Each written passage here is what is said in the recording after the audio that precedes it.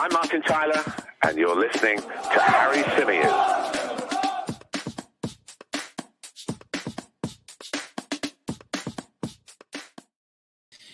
Hey everybody, how's it going? Welcome back along to the Chronicles of a Gooner, the Arsenal podcast, part of course, the 90-Min football family. And aren't you guys in for a treat? A second edition of the podcast today, because earlier today, we spoke about my summer transfer wish list. I broke down to you 4 or 5 players that I wanted to see Arsenal move for this summer.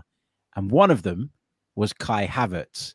Now, I had no idea at the time that David Ornstein was going to drop the bomb later on in the day, confirming that Arsenal have made an approach to Chelsea for Kai Havertz and that he is very much a player that the Gunners are interested in. We'd heard rumours and murmurs in the past, but for me, it was about drawing up a wish list. I didn't think it was necessarily something that stood a great chance of happening. However, I'm not saying it's done, and I'm not saying that we're anywhere close to being done with this particular negotiation, but it does appear that there are some legs in this. And so I thought, who better to join me than my good friend, podcaster, broadcaster, writer, Daniel Childs of the Son of Chelsea channel. Daniel, I've got to be honest, mate.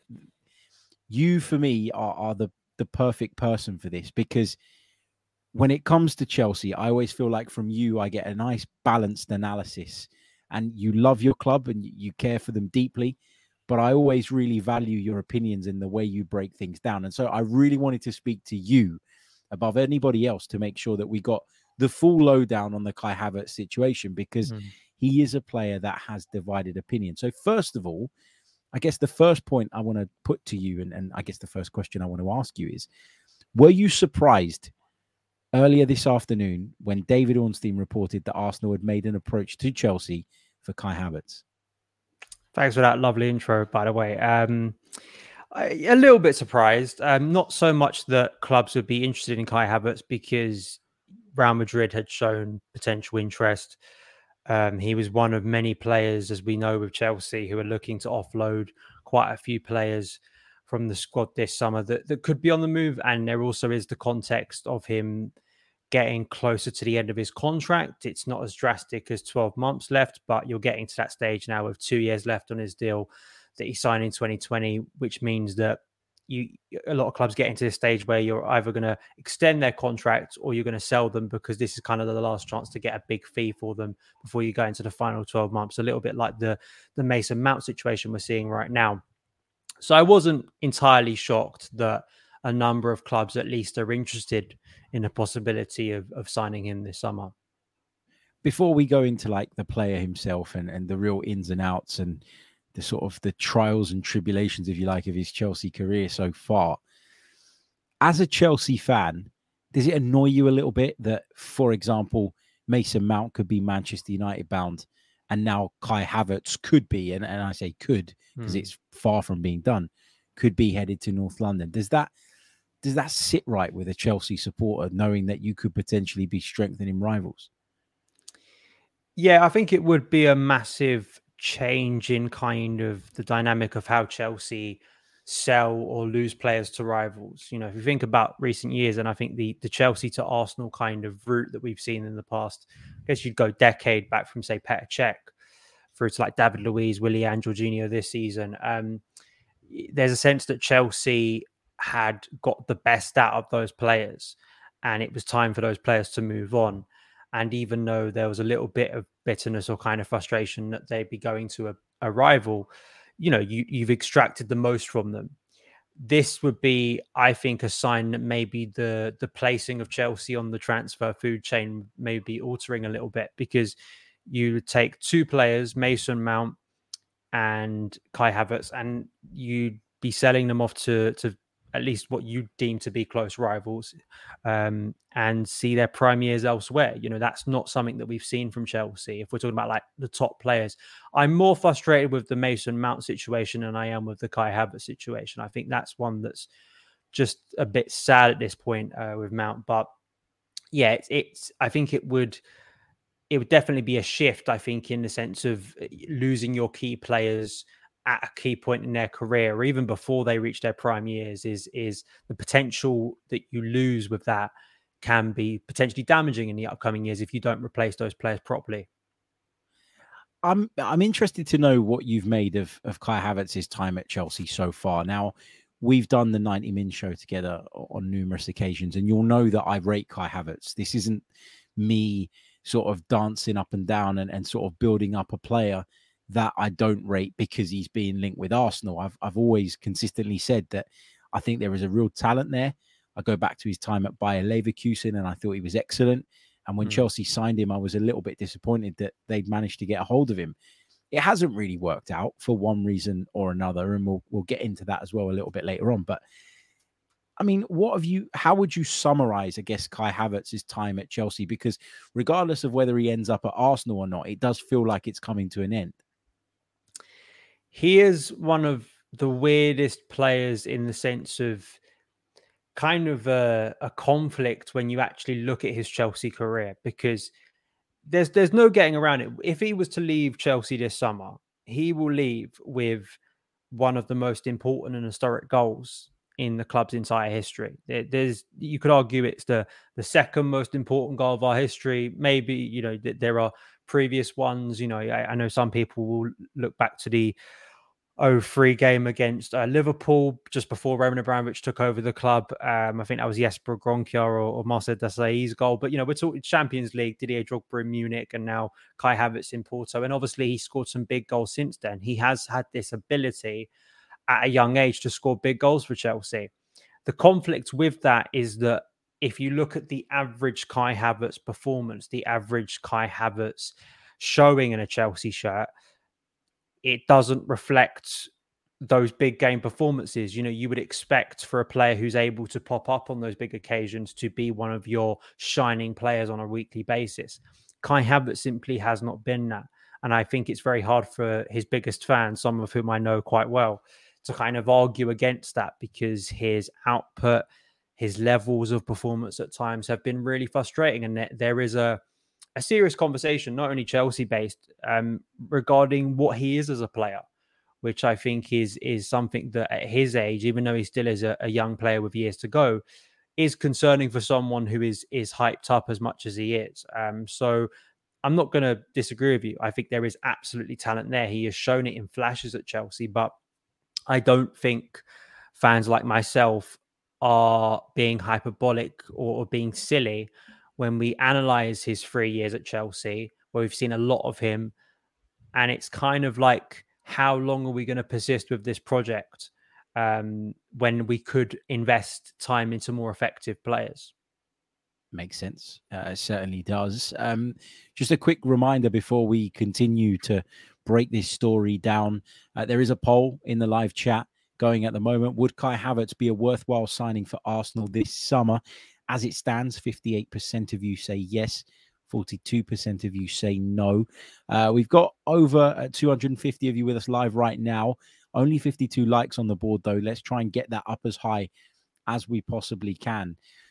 You mentioned there, Dan, that you don't really know, or there is a conversation around what Kai Havertz actually is. I look at Kai Havertz as someone who is actually quite versatile in the forward line. I don't know what Kai Havertz is exactly, but I know what he isn't. And I don't think he is an out-and-out goal scorer. And I don't think he's an out-and-out centre forward. I think we can agree on that, right?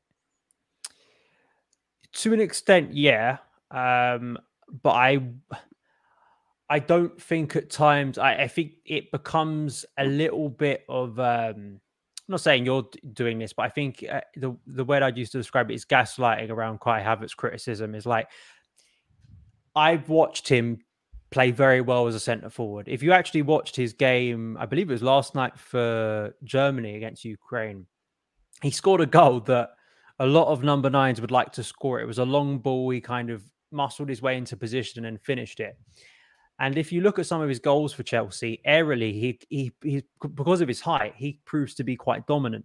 So I don't quite buy the idea that he can't play as a centre forward, or that his failings are purely because he's been miscast as a centre forward. I think it's convenient. If you're a big Kai Havertz fan, I think that's a nice thing to kind of say. And maybe going to another environment will prove that. But I think that's my big problem with Kai Havertz. I don't think it's as simple as saying, well, he needs to play this way, because another funny thing about the Kai Havertz Chelsea conversation is that throughout his time at Chelsea, it feels like wherever he's playing currently is not where he should be playing.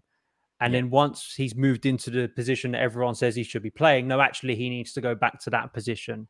Now, I know this is a broader conversation around Chelsea mess and Chelsea's lack of coherent planning with squads and changes in head coaches, which I will concede will impact a lot of players.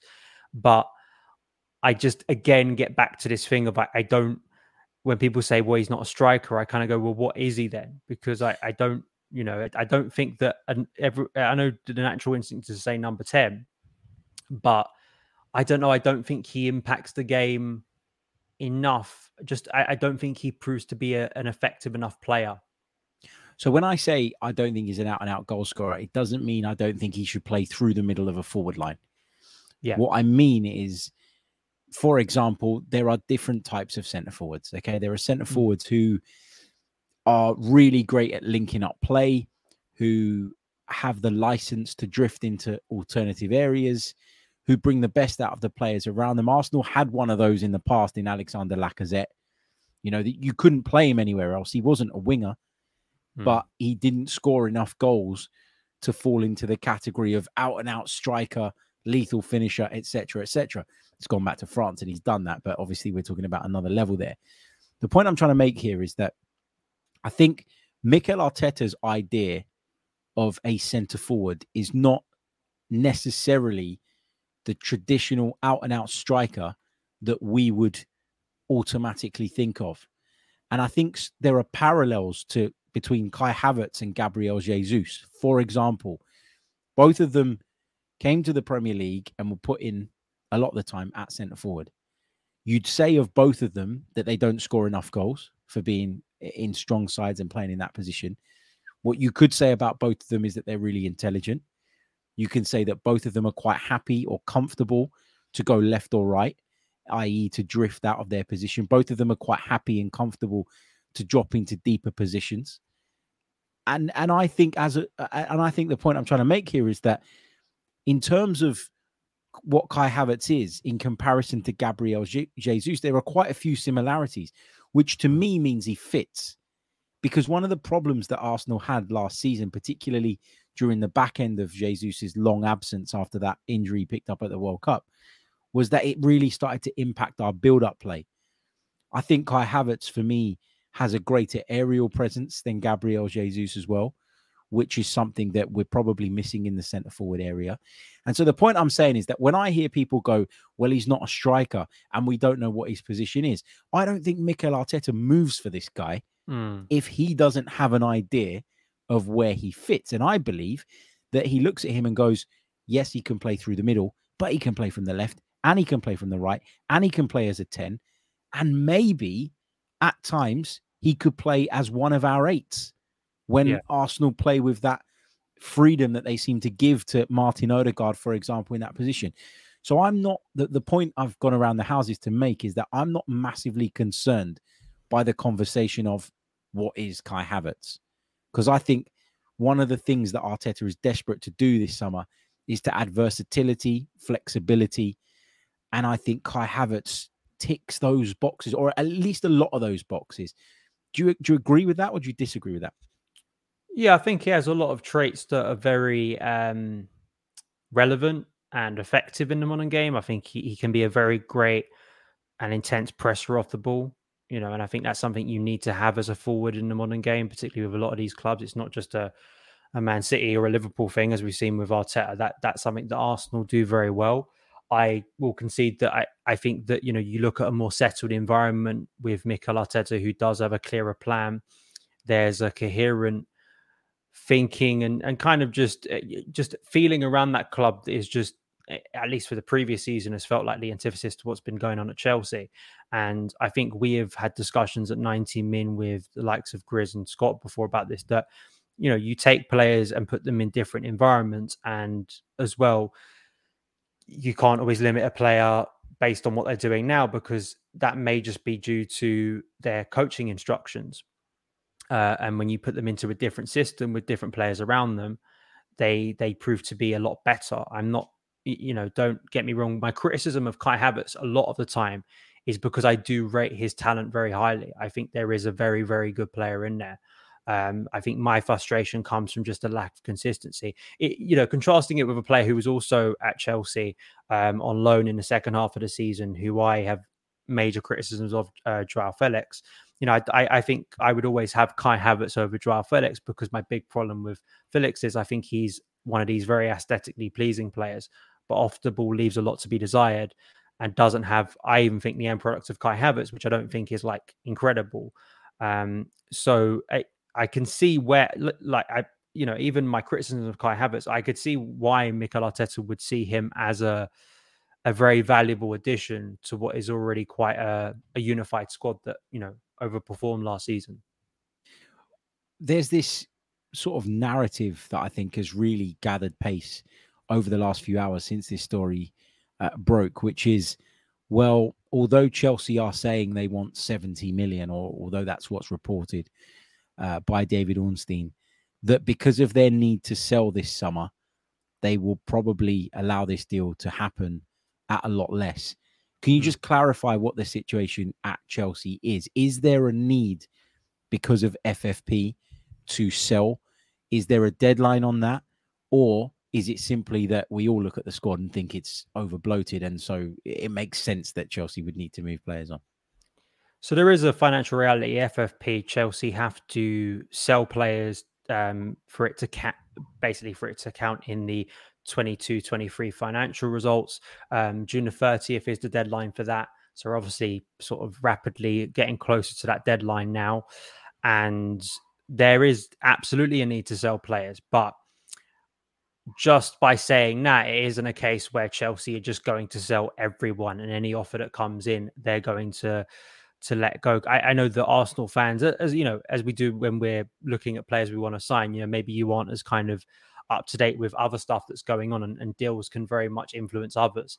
So, for instance, as I'm sure you've seen, N'Golo Kante is likely going to be going to Saudi Arabia. That's a massive wage off the book, even though we're not getting a transfer fee for him. Mateo Kovacic looks very likely to be joining Man City for a fee that could rise closer to 40 million, maybe under that. Pierre-Emerick Aubameyang, a player Arsenal fans know very well, also has interest from Saudi. It looks like Kalidou Koulibaly and Lukaku have very serious interest from Inter Milan. So there is a lot of moving parts in this. The one thing I would say about Kai Havertz to kind of, and this is something that came out of the mouth of Matt Law, who was on London is Blue Pod, a great Chelsea podcast. And I definitely just go and, listen to it if you want to hear his words about Kai Havertz and to Arsenal, because he spoke about it today, was that, it's not as pressing the situation as the Mason Mount one is, in terms of Mount and Man United know, as many clubs know, if you're down to the final year in your contract, and I think, it's the same with Arsenal going in for Declan Rice from West Ham. And this was always going to be the case with Declan Rice. The more West Ham resisted selling him, was you were going to get down to the point where you can't let a talent like that walk out for free. And Chelsea could not let a talent like Mason Mount walk out for free. So Man United probably feel that they can find a compromise there, because there potentially is a ticking clock that needs to be resolved this summer. I don't think in the case of Kai Havertz, maybe it's the same situation.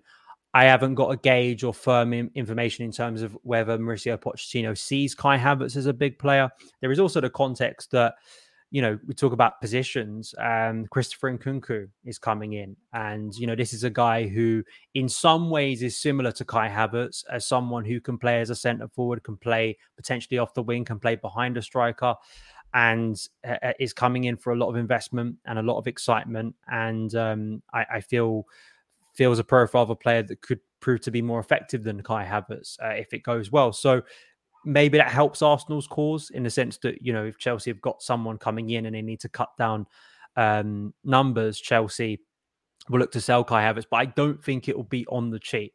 Like I don't see a position just where I sit right now, and based on what I've gauged, is that Chelsea are just going to sell him for, say, I don't know, 30 million. I just can't see that situation happening. I could see it happening maybe next summer, but of course the market changes a lot in 12 months. And there could be a sense from the players' side, from Chelsea's side, that actually with 2 years left, if he isn't going to sell if he's going to sign a new contract with Chelsea, this is actually the time to get maximum value. It's whether the maximum value for Chelsea is a place where Arsenal want to go to compared to other clubs.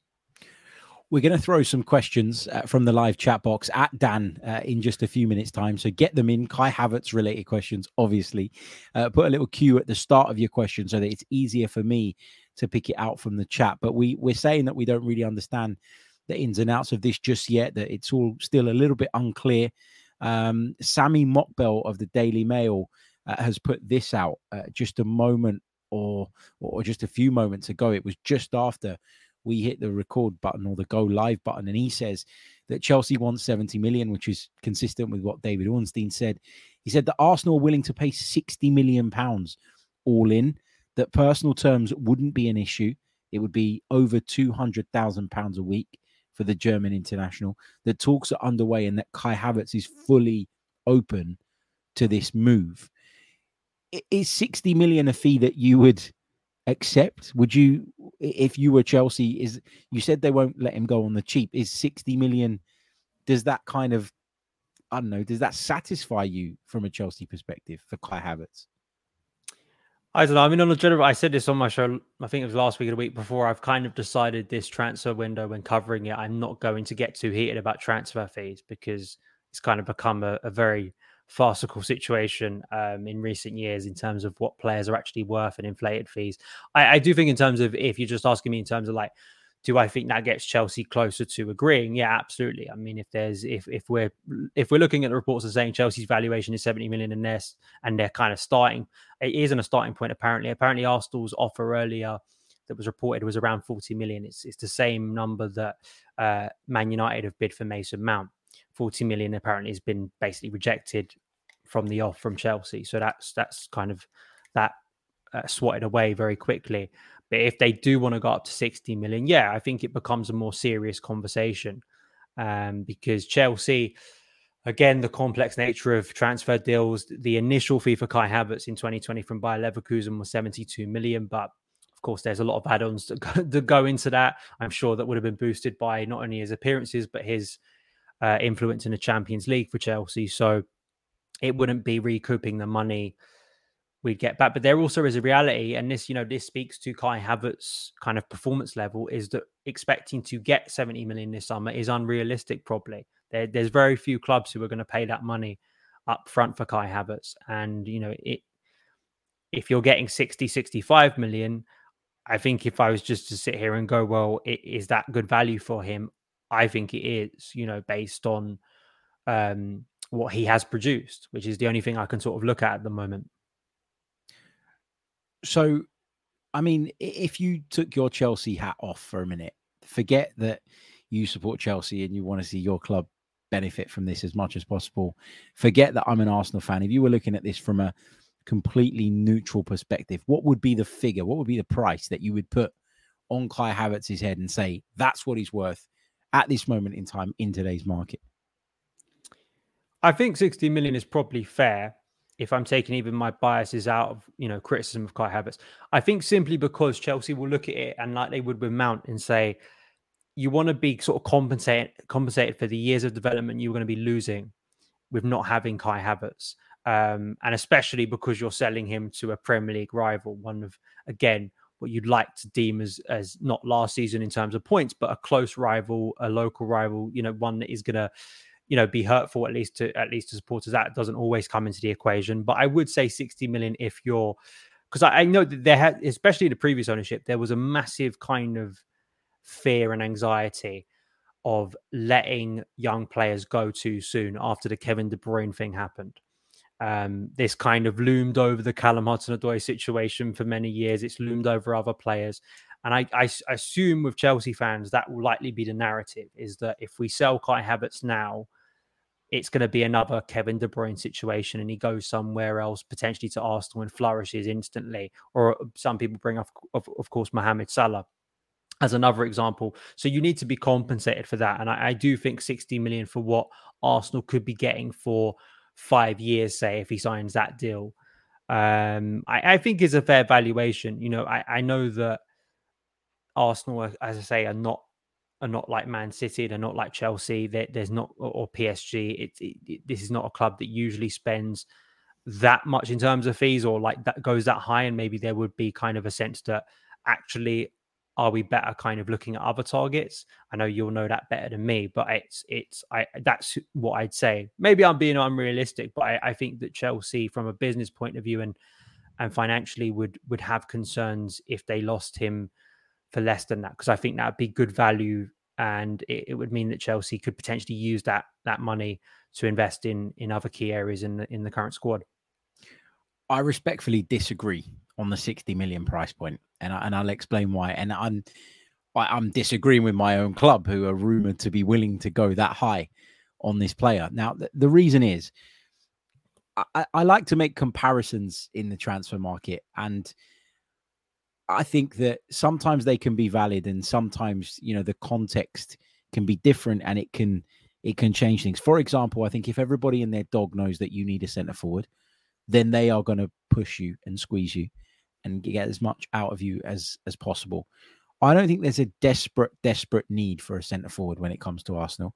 I think there's a desperate need for Chelsea to raise money, and there's a desperate need for Chelsea, I believe, to move on from Kai Havertz, because whatever we say, however much we build up his talent, the signing for Chelsea overall has not worked. Now, I know you referred to a really, really important goal that he scored, and I get that, but that could have been somebody else on the end of that. I wouldn't use that as a barometer to how successful or unsuccessful his time at Chelsea has been, based on what they paid for him, based on the investment made in him. I think when you go back to last summer, you look at Gabriel Jesus, who Arsenal managed to get for around about £50 million. At the time of that signing, his stock was so much higher than Kai Havertz is now. Because, he wasn't in the first team all the time for City, but he'd been a key part of the squad over a successful period. And, Arsenal at that point, having lost Aubameyang, having moved on Lacazette, were desperate for a centre forward. They went out and got Jesus. How Jesus can cost 50, and then a year later, Kai Havertz, who's had another indifferent season, really, if we're being honest, could be valued at more than that when they're around about the same age. There's about 12 months in it. It just, to me, it feels like that's a bit steep. And I think that this is one of those situations where Arsenal will, a bit like with Mykhailo Mudryk, set their stall out, make their feelings known, make the approach, speak to the player's side, which shouldn't happen or shouldn't have happened in the past, but does happen now. We all know that via intermediaries, etc., etc. And I think Arsenal will submit a couple of offers here probably, and then sit back and wait and see where this goes. I think for Arsenal fans, one of the big issues, and I've seen a lot of it in the chat, look, no more than 40, no more than 50, etc., etc. The problem is, and I guess not a problem, but something you should consider, is that the likelihood of us selling Balogun this summer is really high. Now, Balogun, you're talking about 30 million at the moment, because he's had a great season in France, scoring goals left, right, and center. If you could get 25 to 30 million for him and offset that against what you're paying for Kai Havertz, all of a sudden this doesn't seem like a crazy deal. I've seen some suggest that Arteta wants him in a different position, Havertz that is, and so maybe we're misreading the situation. But I think 60 million is steep. I really do. I think that that's Chelsea. And I'm not saying you're doing this, but I think if Chelsea are going to really dig their heels in for 60 odd million, it feels to me like they're almost pretending that the last few seasons haven't happened with Kai Havertz, but they have. Yeah. No, listen, I think that the market is fundamentally broken, and I'm not going to sit here and try and deny that Chelsea haven't been a part of breaking that market. I don't rate, if I'm being more harsh and critical on Kai Havertz, I don't rate him as highly as others do. And I've said this before, and this could maybe raise eyebrows and sound hyperbolic, but there have been many times I've sat there and gone, well, if we had Tammy Abraham in place of Kai Havertz, who would have proven to be a better player? And I'm a big Tammy Abraham fan, and I think that it is a wild market, and I think that for Chelsea, I do think I reached a stage, and people can find it on my channel. I did sort of a video a few weeks back before Pochettino was announced that the players I would let go this summer, and one of those was Kai Havertz, because I personally have just reached a stage where I've got quite tired of what I deem theory players at Chelsea, where we spend so long kind of discussing their best positions. And I'm not saying that Kai Havertz is solely to blame for why it hasn't worked at Chelsea, because we haven't got enough time to speak about why it's gone wrong at Chelsea. But I just feel there comes a natural end point when you've got new players coming in, you need to trim down a squad. And also, I just have seen enough of Kai Havertz now, I think, to make quite a fair judgment based on what I've seen. It's not like this is a guy who's been out injured or hasn't had enough opportunities to prove himself. And I also just think there needs to be a kind of a message at Chelsea across the board, actually, that not being effective, coasting through seasons is not going to be tolerated as much anymore. And unfortunately, I do put Havertz in that bracket. I wouldn't call him a lazy player. That's not what I'm trying to say.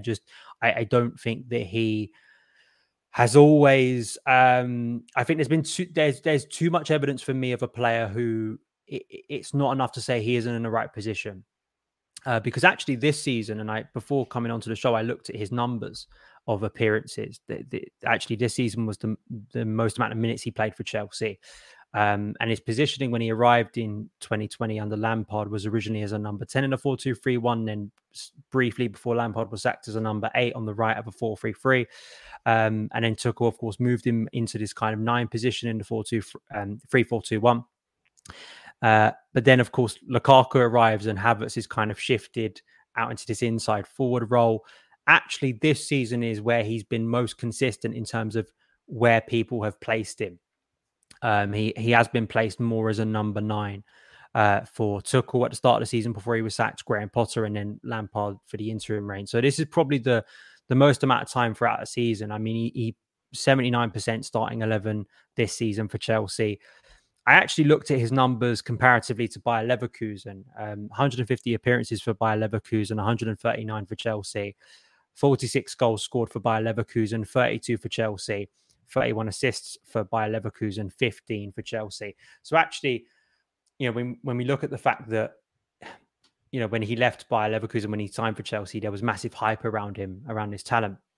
Those numbers aren't drastically different to what he did at Bayer Leverkusen. I guess there is, of course, context that comes into that. And also, you would have expected maybe that player to step up a little bit more and move on a little bit more from those numbers.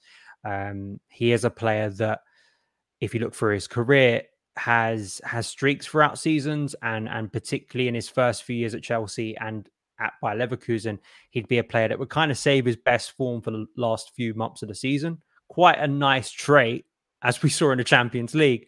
But it does become a big frustration when he has long stretches where he isn't performing as competently or kind of as effectively as you'd want him to in those kind of smaller games, as you call it.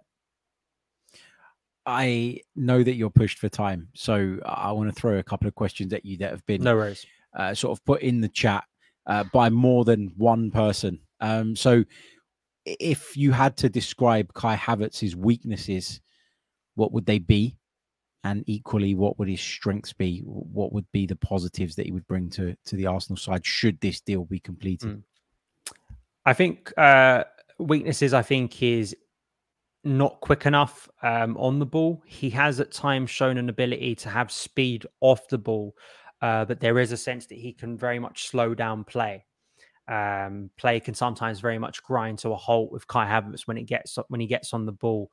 And for a team like Arsenal, who I think want to play a very quick tempo at times, particularly when they get in the final third, that can be a problem. I think physicality is a big problem too.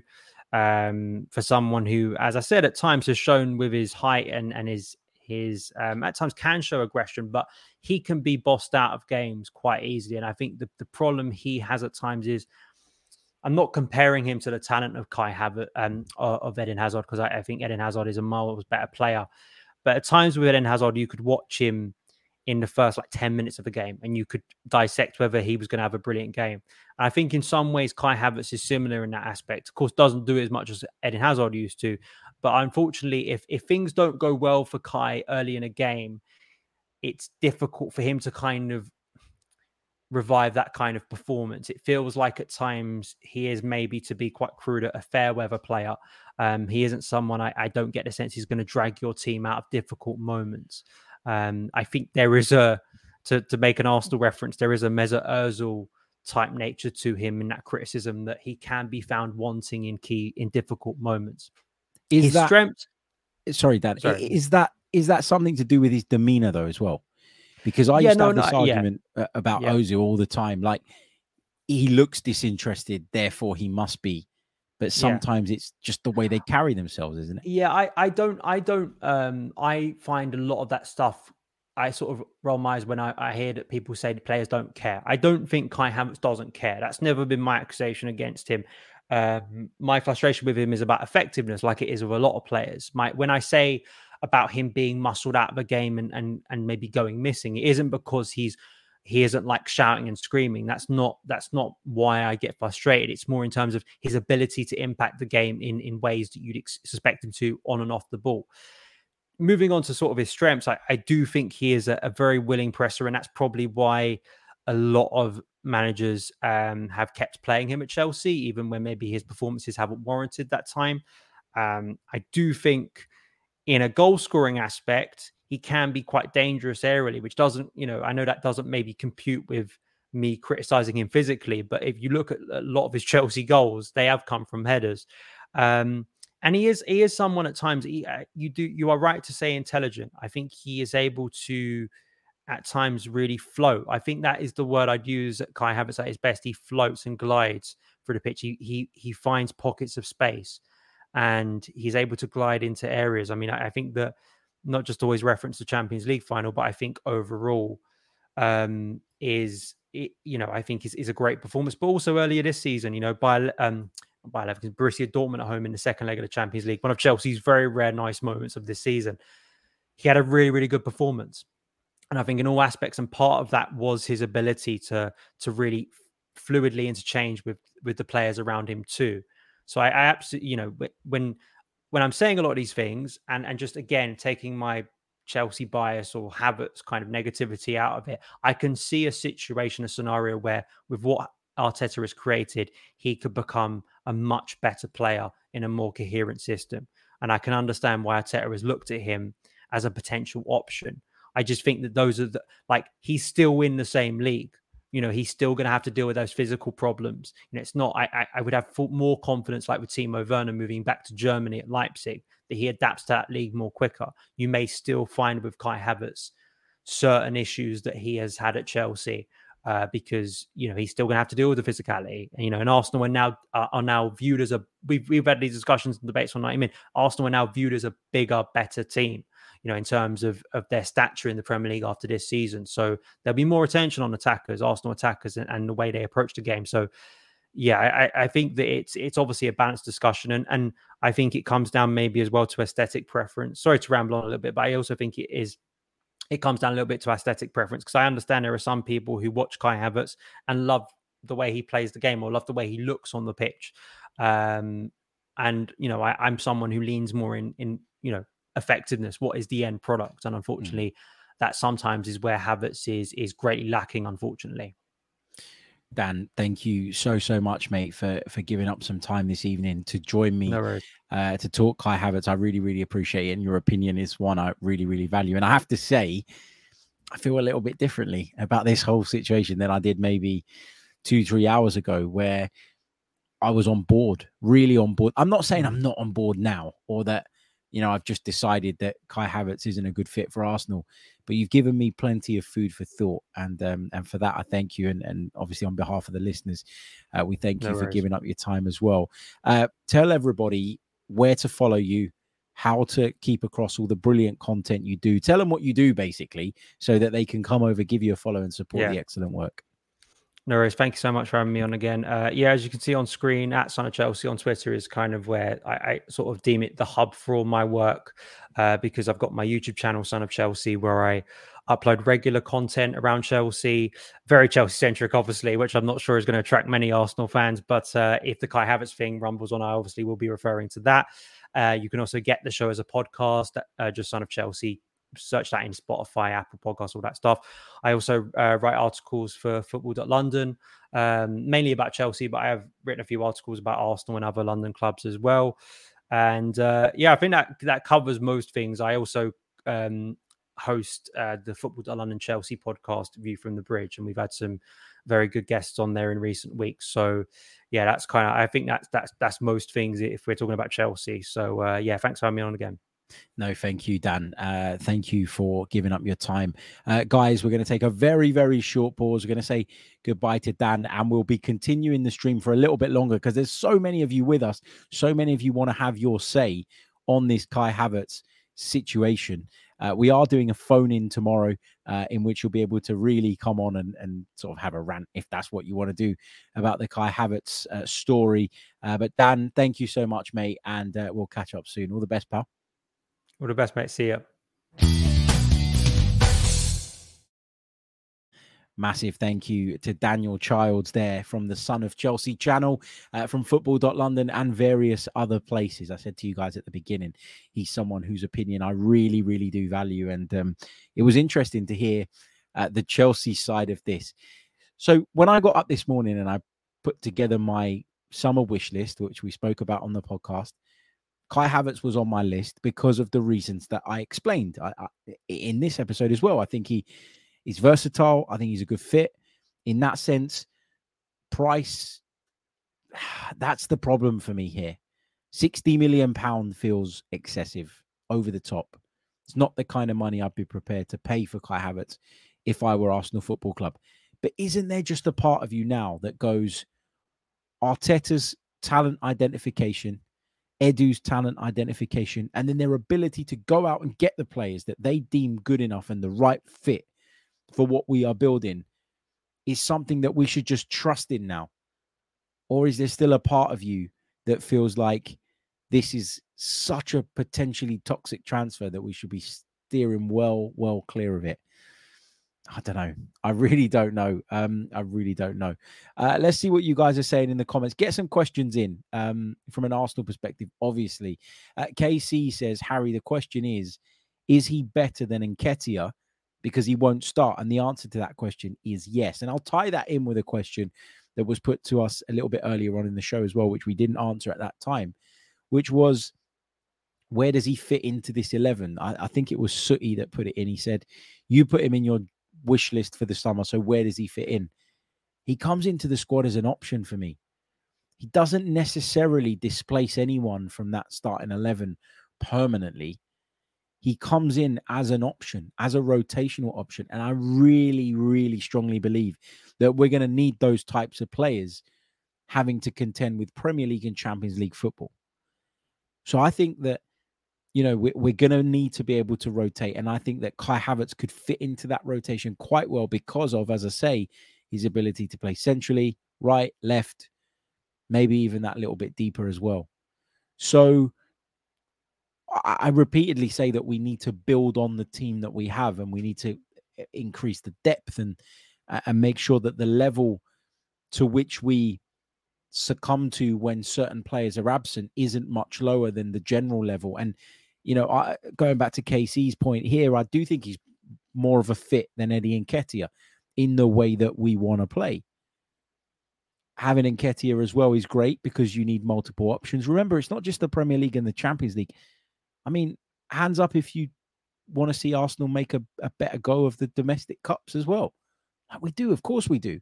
So I think the squad needs to be a lot deeper than it is currently. And I just think that sometimes in the wrong environment, you can look a much worse player. But having said that, I am very adamant that I don't want to see Arsenal pay more than £50 million for this guy. I think that we'd be buying him based on the talent that he has shown in flashes at Chelsea, but broadly based on the way he performed for Bayer Leverkusen prior to his move to the Premier League. And that is going back a long time ago, which is why I understand there is an element of risk to this. But then there's that voice in the back of my head that says, trust them. If they think he's right, trust them.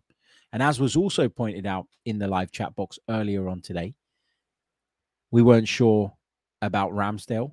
That's turned out to be a cracking signing. We weren't sure about Ben White, especially not at £50 million. Some of us weren't sure about Gabriel Magalhaes at the price that we paid for him. But time and time again, Arsenal have got these big transfers right. And so if they feel that this is something that they want to do, then maybe we should just back it as well. Or at the very, very least, if you're not going to back it, and in terms of being vocally supportive of it, at least give the guy a chance. And again, that PTSD thing kicks in, doesn't it? Another Chelsea reject. Here we go. I actually think Jorginho came in and did a pretty good job in midfield for us this time around and provided a higher level of cover than Mohamed El-Neni could have, or any of the other options we had within our ranks at the time. So, this is a different manager. This is a different regime. This is a different backroom team. And they're not necessarily, because they're looking at Chelsea players, going to be bringing us William Gallas's and Mikael Silvestra's and all the rest of it. But yeah, anyway, let's go over to the chat box and take a few of your comments for the last sort of 10 minutes of the show. Sooty FM says Havertz for 60 million or Caicedo for 75 to 80. For me, it's a no-brainer. Caicedo all day long. I agree that you'd rather have Moises Caicedo come in than Kai Havertz. I think that's fair. And, in fact, I completely agree with it. My issue has always been, and I said it on the show earlier today, is that I think Arsenal, internally at least, feel that there are numerous positions that need addressing this summer. Will feel like they need to spread the money that they have available across a number of areas and need to try and get the best options that they possibly can for the money that they have available in each of those individual areas. Signing Declan Rice for £100 million or thereabouts says to me that Arsenal have probably done and at least accounted for the bulk of their spending in the midfield area. I don't think you're going to see them drop 75 million to 80 million on Moises Caicedo. Again, I'll say what I said earlier. I'm not saying that should be the case, but I think that they will want to add in different areas. And that's my concern here. I don't think Arsenal would have to pay 60 million for Kai Havertz, by the way. I think Chelsea's situation will dictate that they will probably need to consider a lesser offer. I think my max is 50, because if I compare him to Gabriel Jesus, and I think that's even being generous, because Gabriel Jesus, as I mentioned to Dan's, value or stock was much higher at the time that we acquired him. 50 million is the max for me on this. 50 million and that's it. No more, not a penny more.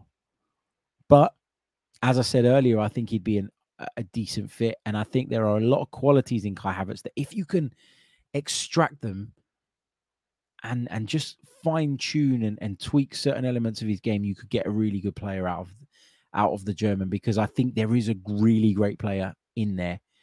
And I think although there are similarities to Jesus in the way they play, and then in theory, that means that the transition between the two when you need to rotate won't be massive and unsettling to the rest of the team.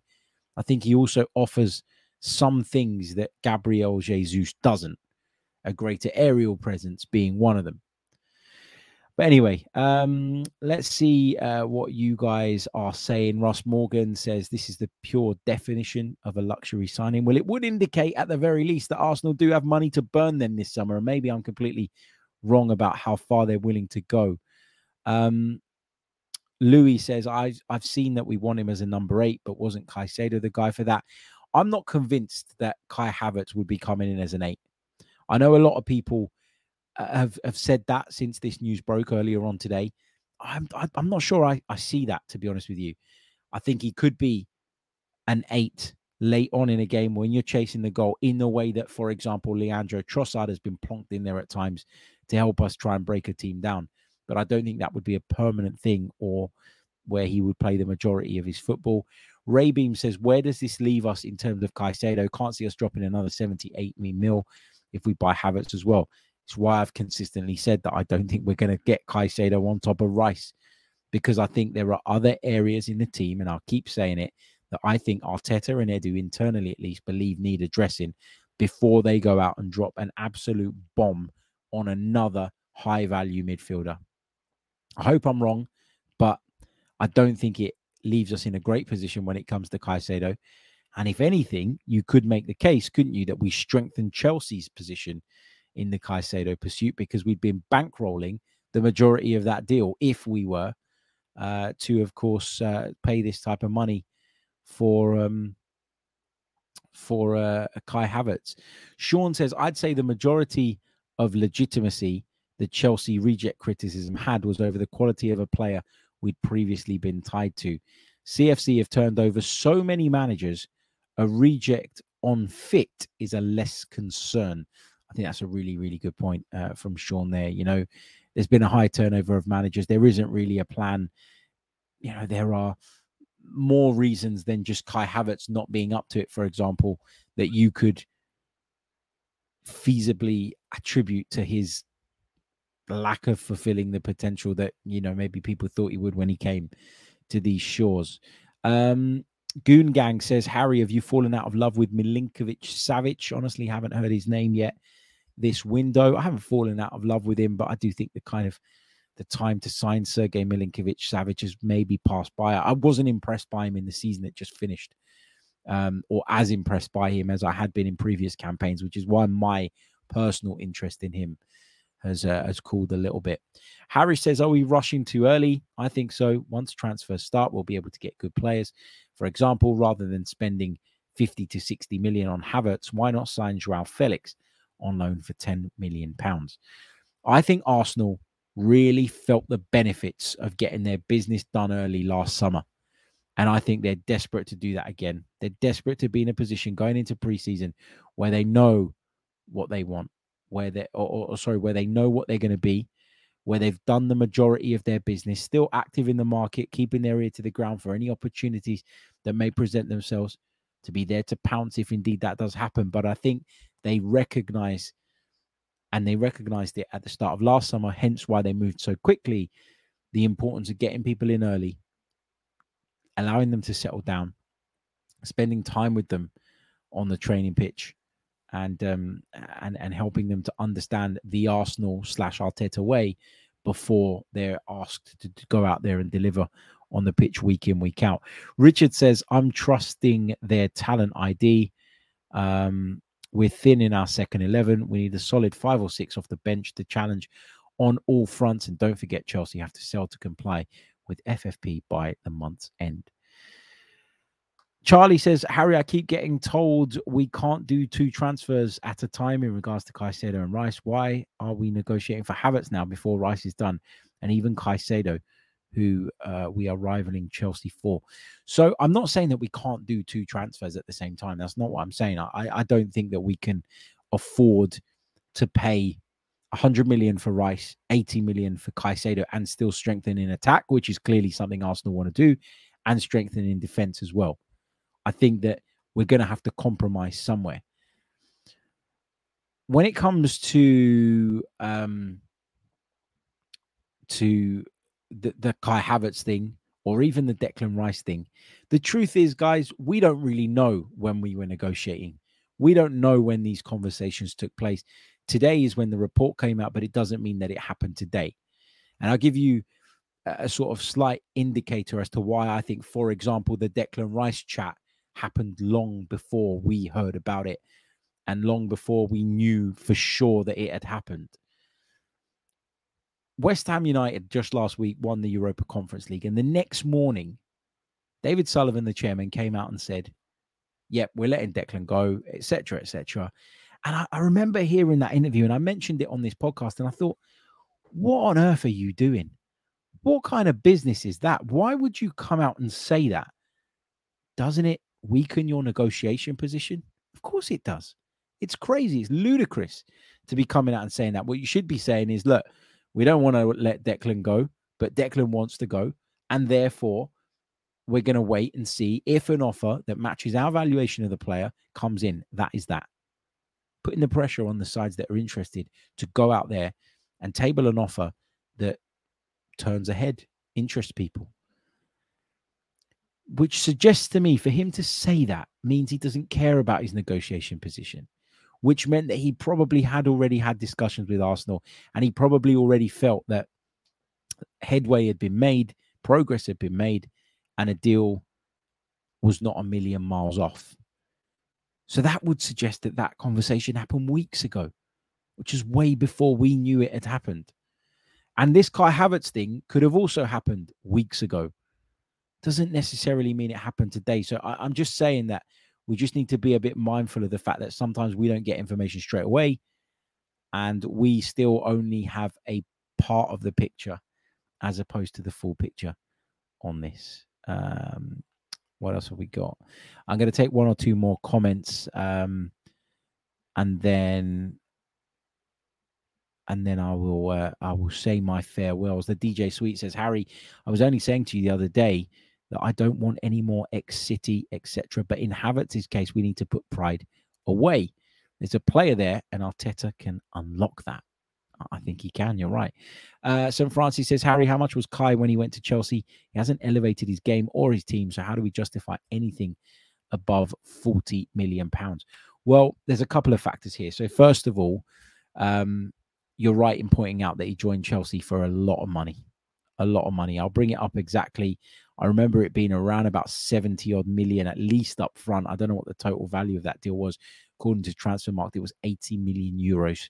It's probably about 74 million pounds.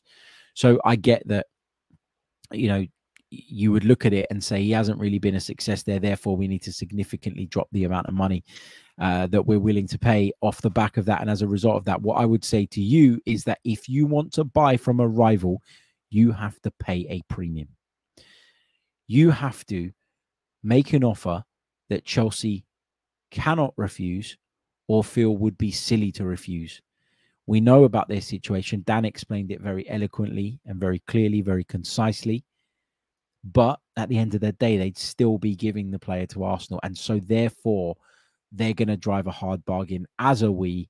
And so the chances are someone is going to lose in some way if the transfer is going to happen and go through. And if you really do believe he's the one, then I guess you don't mind conceding a little bit. In our case, that would be paying slightly over the top. But hey, we'll see how it goes. Look, I'm going to sleep on this one. And we're going to get back to doing the Chronicles of Aguna blogs from the morning. Looking forward to doing one of those in the next couple of days and getting that back off the ground as well. We're going to be back tomorrow, of course, talking the latest transfer news, but we're also going to bring you guys a phone in a little bit later on as well, where you guys can come on and have your say. So stay tuned to the Chronicles channels to be across that. Goon Gang says, why are there 600 in there? Well, there were at the time, and only 150 likes on the stream. Guys, come on. The likes, we got to do better. We've got to do better on the likes. There's no reason why we shouldn't have at least 300, and it really, really does help me. We're getting closer to, I think, 27,000 subscribers as well here on YouTube, and then we can make a push for that 30K mark. We've got plenty of subscribers on audio as well, which is amazing. Not always easy to measure that because of the way the system works. But yeah, I mean, if we got to 30,000, I would guesstimate that we're around about 50,000 overall across the Chronicles of Aguna podcast, which is amazing and way beyond what I thought was ever possible when we set out to start this thing. So I'm really grateful for the support, but I'm going to ask you again for a little bit more support in the shape of hitting that like button. And if you're brand spanking new to the channel, hitting subscribe on YouTube as well. In terms of the poll, would Kai Havertz be a worthwhile signing for Arsenal this summer? It's still slightly balanced in the yes side's favour. 55% of you say yes, 45% of you say no. But anyway, going to love you and leave you. Apologies for the show being an hour later than originally advertised. You can blame Greater Abellio train network because basically they're a shambles. So you can blame them for getting me home late, which meant that I had to start the podcast late and also had to jog home from the station, which when you're in my shape and it's as hot as it is in London today is never a pretty sight. To come home, wipe the sweat from my forehead, sit down in front of the the the camera and bring you guys a podcast. But anyway, thank you so much. My thanks as well to the brilliant Daniel Childs. Make sure you give him a follow as well. And I will see you all tomorrow. Until next time, goodbye. All the best. Up the Arsenal. I'm Martin Tyler, and you're listening to Harry Symeou.